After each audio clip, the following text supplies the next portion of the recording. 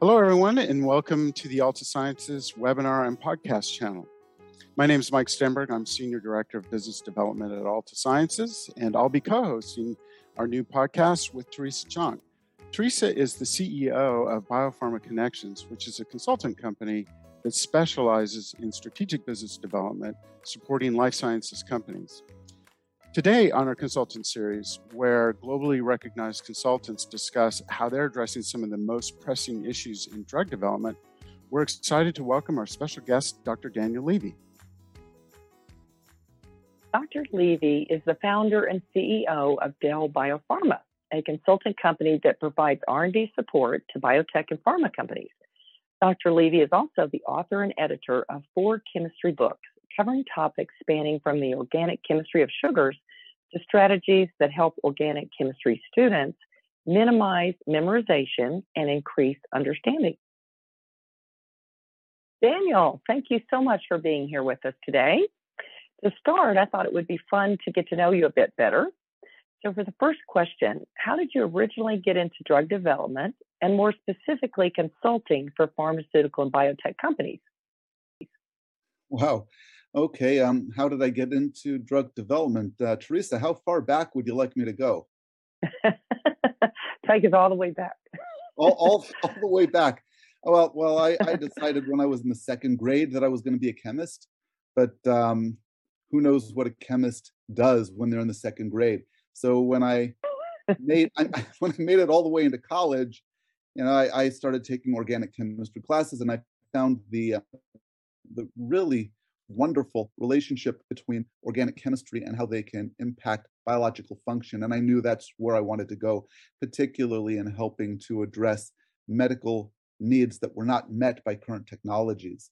So that's really how I got into drug discovery. I went on from my undergraduate work to get a PhD in synthetic organic chemistry from MIT, and went straight to work for industry. And I had held 4 full-time positions over the course of my career. Each of those companies were quite successfully purchased by larger entities and then shut down, which of course necessitated my need to look for new work. And when the economy changed, I guess it was roughly in the 2008 timeframe, it became more difficult to find full-time work. So I started building my consulting practice, Dell Biopharma. I started by offering medicinal chemistry services, which was the core of my professional experience, and quickly realized that in the consulting arena, more companies were looking for development services. So I quickly expanded to do process development and manufacturing for API. And then I brought into that formulation development and manufacturing. So now through Dell Biopharma, I provide everything from medicinal chemistry services, providing milligram quantities of APIs for various projects, going all the way through manufacturing to produce multi-kilogram quantities for clinical trials and for commercial supply chains. And I do exactly the same thing for drug product manufacturing, with additional supporting services to expand IP and also to help with regulatory filings. Fantastic. I love that story. It's really great how early you started with a love for chemistry. Okay, thank you. So Daniel, what would you say is the most important thing to know when you're developing your manufacturing program? Now, easy question for me. You've got to know your client. Pharma manufacturing is a general strategy, but clients have varying levels of understanding about how manufacturing processes proceed. So sometimes your clients will be well versed and will understand the costs and timelines. Other times, your clients might not be calibrated and need to be helped along with the requirements at each stage of development. So it's really important to know who you're working with, what their level of understanding and level of experience is with regards to all CMC processes, so that you can provide the best services to your client. Okay, Dan, for the next question, can you please describe your business model and what companies can expect when partnering with you? Thanks, Teresa. So as I mentioned before, my business actually covers medicinal chemistry all the way through route scouting and process development. In addition, I provide API manufacturing and drug product development and manufacturing services. Additional services support intellectual property development, and drafting regulatory documentation such as CMC sections for INDs, IMPDs, etc.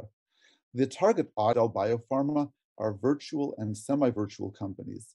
Larger companies are outside of my range because they already have established personnel in-house that do exactly what I do.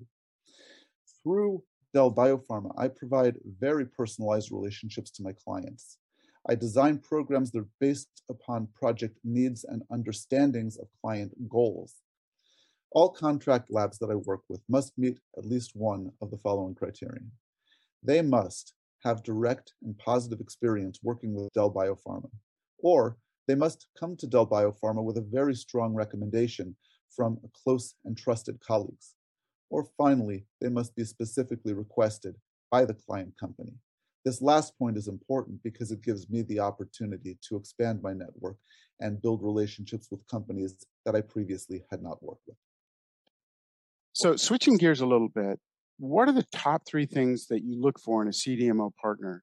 And then, how do you form a strategic partnership with them to reach your clients' goals? Well, that's a great question, Mike. Realistically, when you're working with contract labs, you always want to make sure that the contract lab has the ability and the desire to have a collaborative relationship. No one person has all of the answers. So bringing in the skills and knowledge of the contract labs, and the contract labs were recognizing that you also have uh, valuable information and experience to bring to the table will always result in a better product. Contract labs should also have a strong track record of success across the board. And finally, and this is perhaps most important, that contract labs must have a strict adherence to quality guidelines. I should point out that project cost should never be the primary criterion.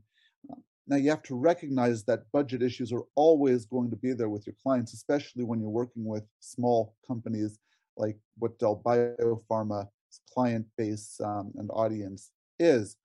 But in order to address those cost issues, it's also quite prudent to get multiple bids from qualified vendors so that you do have reality checks on costs and timelines. So it's really important to start with a mutual recognition that all parties bring value to the table and then build out from there. All right, to close, Dan, let's start with our 3-part question. Are you in? Absolutely. Okay.